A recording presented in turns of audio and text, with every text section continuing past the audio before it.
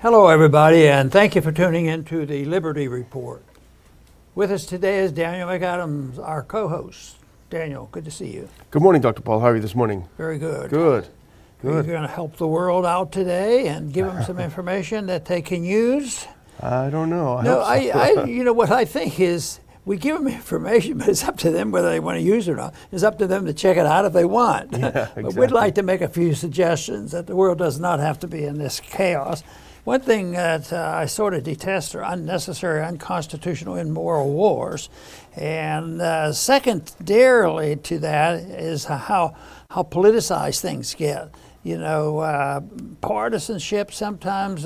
The supporters for the war in Ukraine right now is completely different party-wise than it was back in when George Bush was president. Otherwise, you can find allies when Bush is doing this stuff or Trump, but you can't. But the Democrats, they're all for the war when it's necessary. So they're back and forth traditionally. I think they've lost their your reputation about the Democrats being anti-war. Yeah. So we want to talk about a place where we're having perpetual war, and which we had warned about even before 2014. It wasn't good, but it wasn't in the news. But 2014, we decided to get involved, and it was obviously a very easy call to say, this is a bad idea.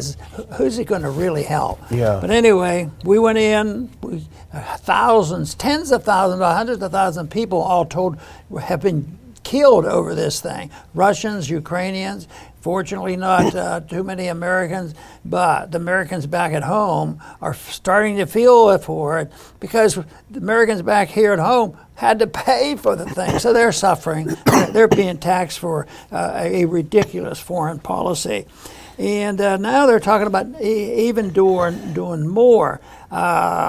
They're talking about, it's said, and they have already talked about a red line, but this is a big red line, and it's moving right in, and because we are, and our friend Douglas McGregor brought this to our attention from the New York Times, an article saying, the U.S. considering helping Ukraine strike Crimea. Yeah. Well, they've been fighting about that for a long time, but why should somebody that's suffering in this country, just surviving, have to all of a sudden be working very, very hard to go in and settle this dispute in Ukraine? Yeah, it's very, very dangerous. And let's put up the first clip if we can. This is from the New York Times. This is the article that our friend sent us over yesterday. U.S. warms to helping Ukraine target Crimea. The Biden administration is considering the argument that Kiev needs the power to strike at the Ukrainian peninsula annexed by Russia in 2014. Of course, that's their spin on it. My first reaction reading this, Dr. Paul, is this does not smack of confidence, but rather of desperation. If you're confident that you're winning a war, you don't make a move like this, a very, very bold move that you are counting on not being responded to. And here's a couple of pieces of my evidence if I'm making this case.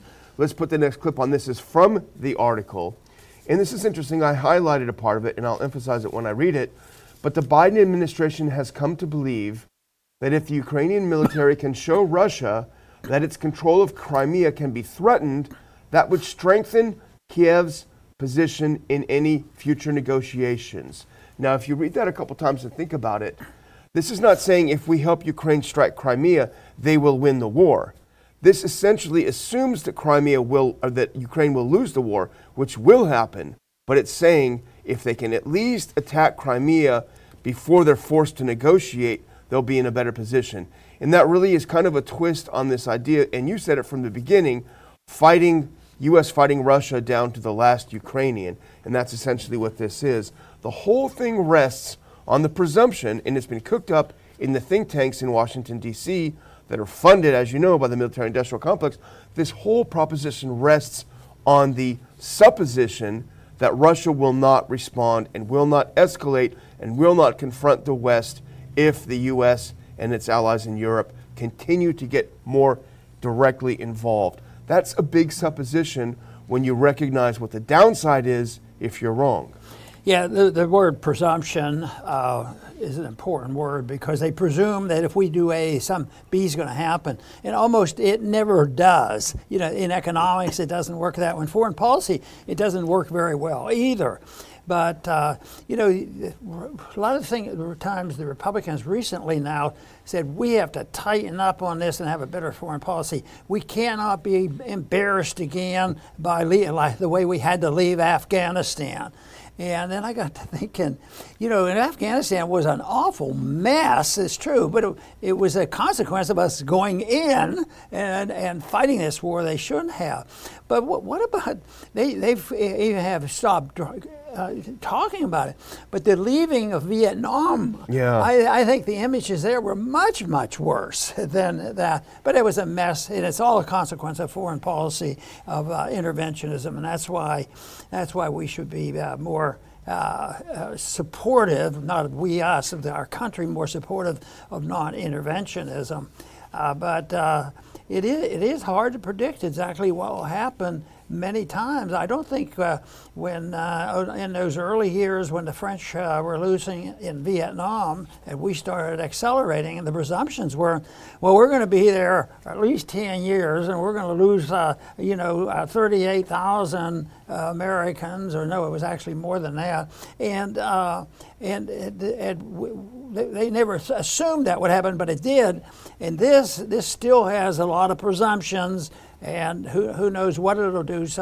But I think this possibility of a strategy, I think most countries do that. Oh, peace is coming, so let's go and get the last square yard that we can before we have to settle and see what we can get to negotiate. So they're already, in a way, I think what you're saying, they're already negotiating what it might look like afterwards.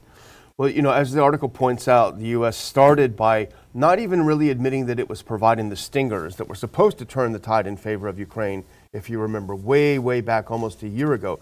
They wouldn't even admit that in the open. And so when Russia didn't respond to that, then they started providing other weapons, including HIMARS and other things. Now they're thinking about sending in Bradleys as well. So the presumption in D.C. is because they have not responded, because Russia hasn't responded, they won't respond. And let's put this next one up because this is from the article in the New York Times. A very important article to read, and certainly to read between the lines. And this is what I'm saying. But over the course of the conflict, the U.S. and its NATO allies have been steadily loosening the handcuffs they put on themselves, moving from providing javelins and stingers to advanced missile systems, Patriot air defense systems, armored fighting vehicles, and even some Western tanks to give Ukraine the capacity to strike against Russia's onslaught. Here's what I would say about this, Dr. Paul. Here, the Western policymakers and the think tankers and all these people in the administration are making the exact same mistake they made just in advance of the Russian attack, which is the assumption that Russia has no red lines. And that's what they confidently predicted. We can essentially de facto bring Ukraine in NATO. We can arm them to the teeth. We can train them how to kill Russians. We can do all of this with impunity. And Putin, it doesn't matter if you like him or not, he very consistently said over the years, and he started in 2007 in Munich, he said, these are our red lines, this is what we won't accept. We can't accept Ukraine being in NATO. We cannot accept it being a de facto member of NATO with arms pointing to Russia. We will act. And the U.S. said, no, you're lying, you're bluffing, you're not going to act. There's no red lines. And they acted, and they started this war based on the false presumption in Washington that there were no red lines. Dr. Paul, they continue this mistake. This whole article is about them continuing the mistake of assuming that Russia has no red lines. I think really the question every American has to ask, is it worth testing Russia's commitment to defend Crimea, which they consider as part of Russia, which has voted to become part of them? Is it worth us risking nuclear conflict for this little peninsula to change hands? When it comes to the stupidity that's go on in this country and the tragedies on our middle streets and why the policies on immigration, all this causes it, and you say nobody could do that on purpose. It's all stupidity. And it is a lot of that ignorance on economics. Oh no, that won't happen.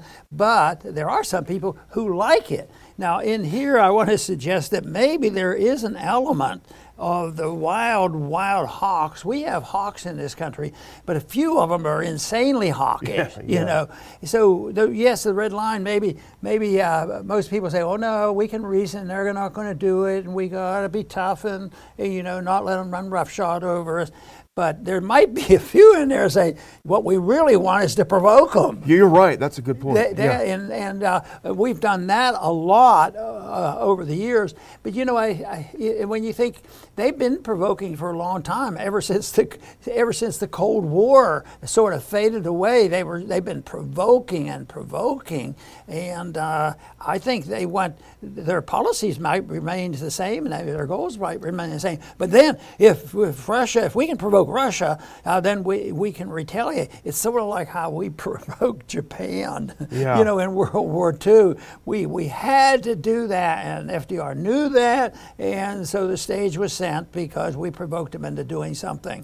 So this is why when you have interventionism, there's so many variables. There's no precise belief. If you have a policy of non-intervention, you know exactly where the line should be drawn. But your enemies know that too, and it of course, from our viewpoint, we believe it would be much better than what we do now.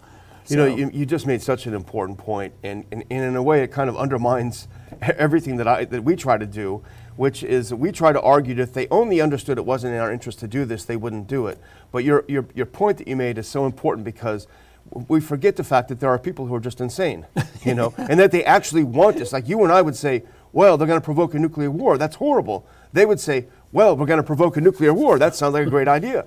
And that, unfortunately, is what we're dealing with. So we're trying to use logic and reason to make our case, but in fact, you can't use logic and reason to people who are criminally insane. And that's why don't go looking for it. Especially when if it were on our border, if we had problems on our borders, you might think, well, maybe we ought to deal with our borders. But oh no, that's off limits. Off limits. but the Ukrainian border and the Russian border, that's what we have to deal with, and it's not going so well.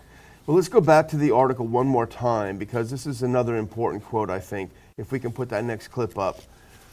Contributing to the shifting thinking is a dampening of fears that targeting Crimea would drive Mr. Putin to use a tactical nuclear weapon, officials say. And here's a quote from General Hodges, Doug Hodges. Quote, "It feels to me like increasingly the administration is recognizing that the threat of Russian escalation is perhaps not what they thought it was earlier." To which we would say, well, what if you're wrong? It feels to him. He gets a feeling that the reaction won't be.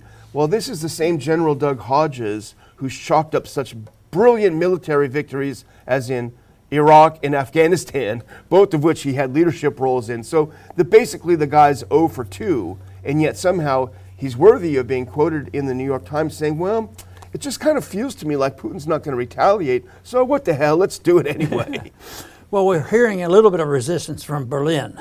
They're saying, well, we're not so anxious to do this. Berlin won't allow exports of German tanks to Ukraine unless the U.S. sends their own tanks.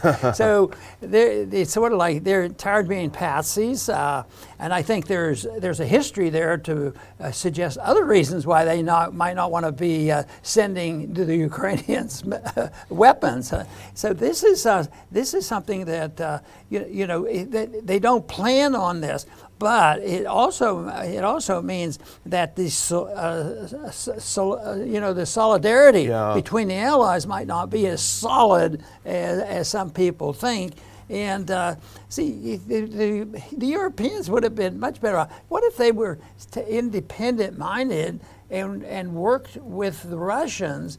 They might not have to worry about energy and cold houses and all these things. But no, they had to go along with that. And I always thought immediately, we were putting missiles in Eastern Europe. Why are they doing it? Why do people want to do it? They're just setting themselves up. And they're always in the negotiation instead of taking a little different position. but it is, some people like war and they have other reasons for doing it, and sometimes they believe nothing bad will happen, and they have no real goal in promoting something that looks like there could be a more peaceful arrangement, because there was some excitement, in 1989, 1990. I can just remember very clearly, boy, this is good economics and it's going to help, but it wasn't too long till we had to say, we like empire, and the people who run the world and run our foreign policy and monetary policy, they had a different opinion. And you make a really good point about Germany and its economy, because Germany was the industrial powerhouse of Europe. They literally drove Europe, and now they're literally freezing in their homes because they don't have any gas, because their government decided, A, to follow these insane green policies and destroy their entire economy, and B, basically shoot their best provider of energy in the head. So now this great German powerhouse is nothing. So I'm glad your reaction to that article was exactly what mine was when I first read it, which is, this kind of sounds like, like when kids are playing Dare.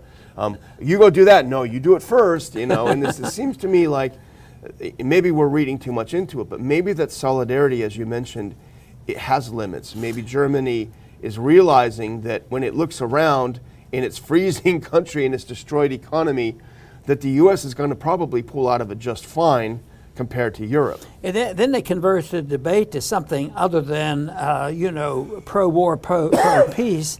It becomes a weapons argument. Whose weapons get sold and how far can they shoot? Yeah. Can they go 100 miles or 150 miles? And they go on. I think they sort of show that they're not interested in working on the things that we're working on. They're working on the things of more strategy, the military-industrial complex, and who's going to run the world, and where's the oil going to come from, and all this, which you wouldn't have to worry about those things if you would have at the time, when the Cold War failed and was over. I think that would have been a tremendous opportunity, but boy, no, there were some people in charge there that had different ideas. Well, Biden and his boneheaded Democrats are hell-bent on getting us into World War III. They seem like they're just itching for it. Thank goodness we have an opposition party in the U.S. Please put up this next quote. Thank goodness we have two-part... Oh, wait, hold on a minute. This is from the GOP. It's a tweet from the Armed Services Committee. Quote, the current hand-rigging and hesitation by the Biden administration and some of our European allies in providing critical weapon systems to Ukraine stinks of the weak politics of 2021.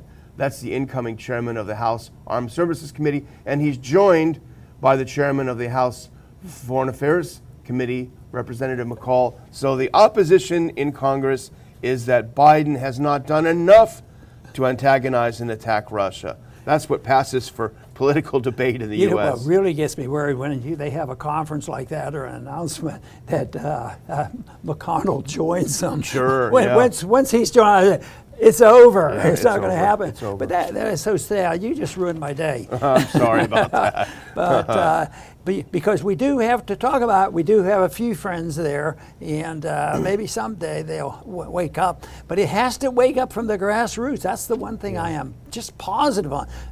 The wars, unfortunately, don't get started from the grassroots. I make fun of the fact that, teenagers in one country get together with teenagers in another. Hey, wouldn't it be pretty neat if we had a war? That's lots of fun. No, it's always some people have some special interest involved in weapons or strategy or whatever they want. But that is a real problem. It ends though when the people finally wake up. But the analogy with COVID is the same thing. Remember how it was started? We found scientists that, what are they doing at the very early on? Yeah, they get fired and lose their jobs and they get disgraced. And yet when the people woke up, and just take their mask off and they're sick and tired of it.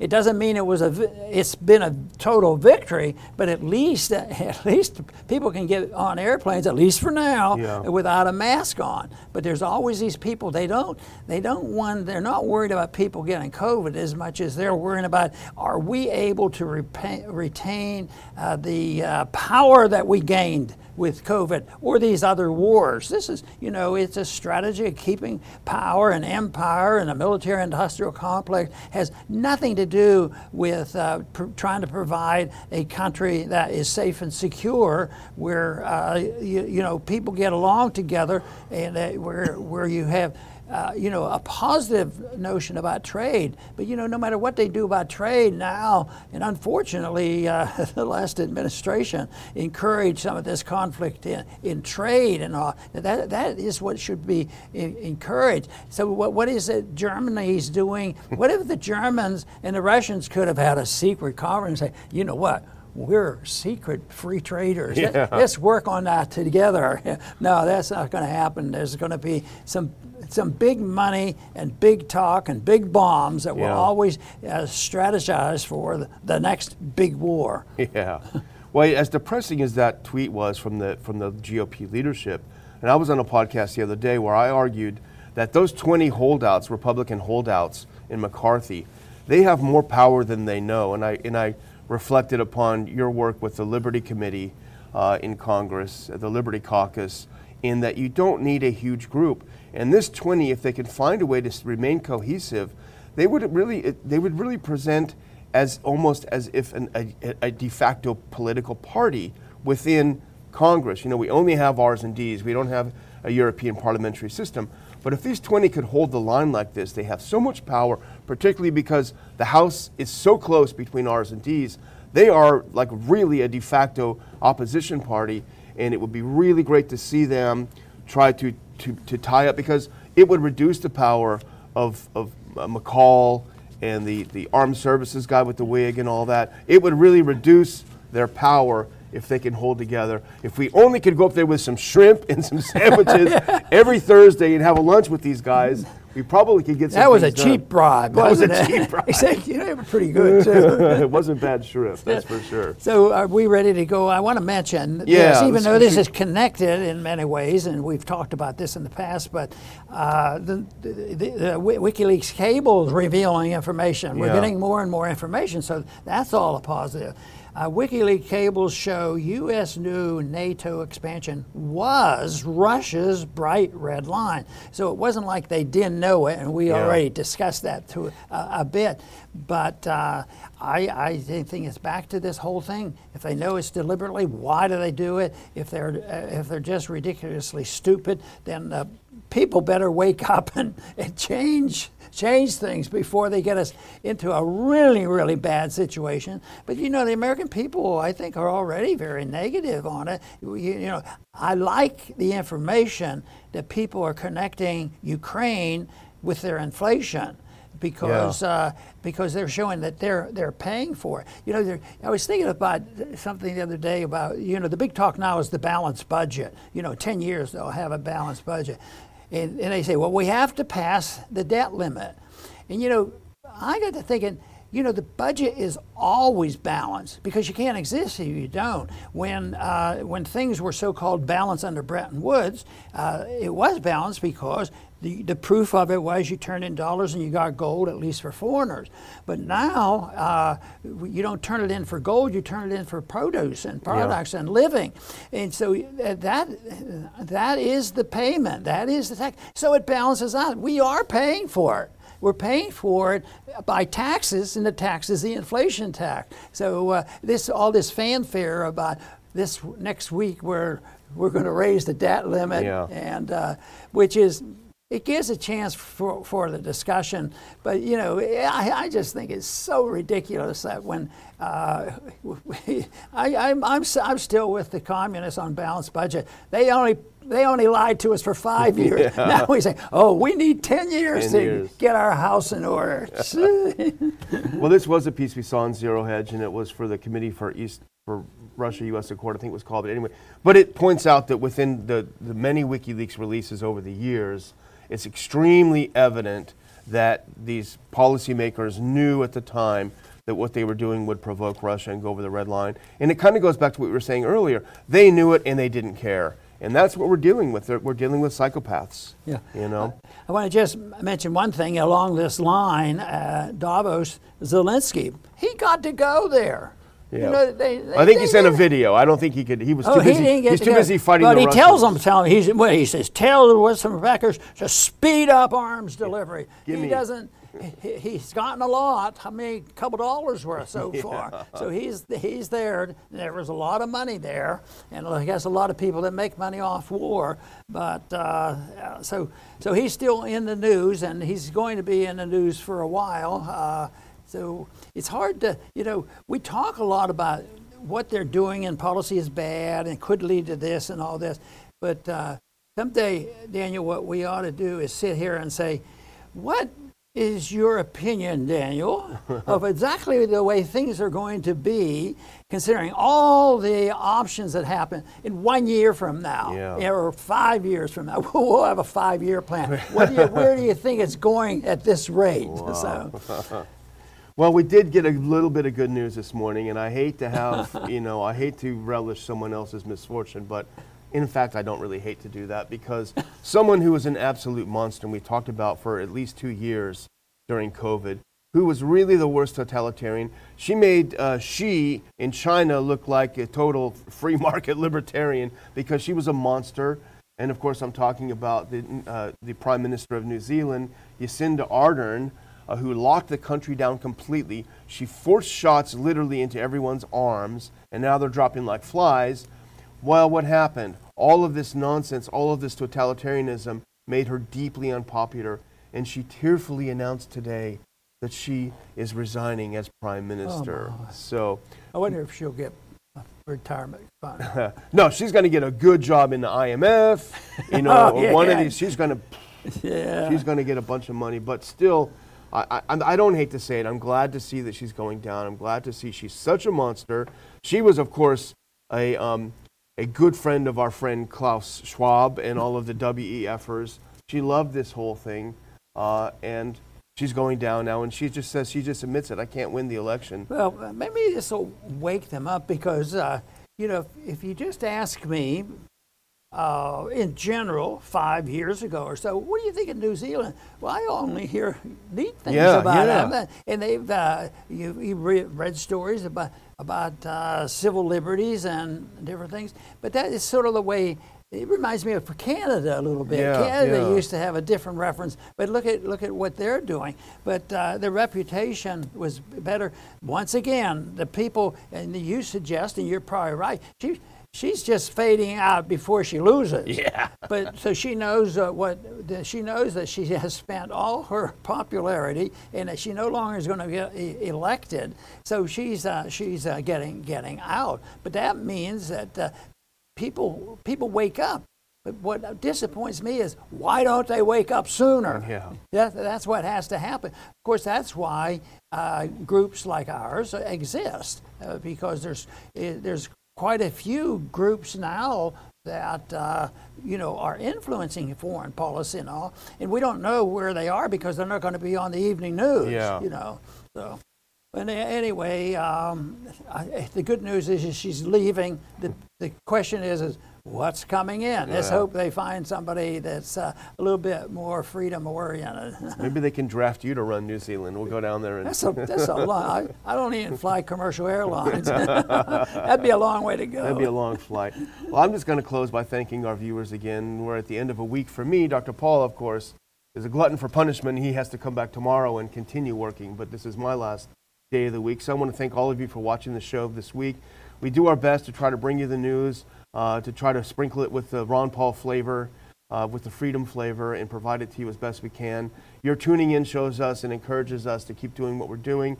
When you subscribe to our channel on Rumble or YouTube or anywhere else, and you hit like, you help us get the message out. Doesn't cost anything, and we definitely appreciate it. So thanks again for another great week on the Liberty Report, and back to you, Dr. Paul. Very good. And I, too, of course, want to thank my viewers for tuning in and express my same opinion that I've expressed many times, and that is the attitude of the people are very important, and governments reflect that attitude. That doesn't mean it's mobocracy or excessive democracy at all. It just shows that attitudes are important and governments will change. But my big beef is that the people wait too long. We who are in these organizations trying to alert people, I always claim that we should do a better job.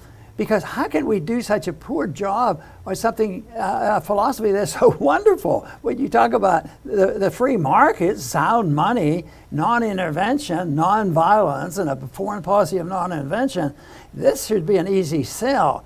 But I tell you what, the freebie people, the people say this is free, and everybody's ripping you off. Yes, we are being ripped off, but it's the people who systematically run their affairs so that the middle class gets wiped out, and that's why I've been so interested in monetary policy. And right now, I already complained today that the people in this country have to they balance the budget by being taxed. So you raise the taxes and we pay for everything we get. That is, we print the money and then we dilute the value, we inflate, and then the prices go up, and that's the tax. So this is the reason why economics is so important to understand, because even though people try to separate, say, economic policy is over here and it's sterile, and then there's foreign policy that's over here. I don't think that's true at all. I think there's only one policy, and that's the protection and the understanding of what it is to live in a free society where personal liberty is protected. I want to thank everybody for tuning in today to the Ron Paul Liberty Report. Please come back soon.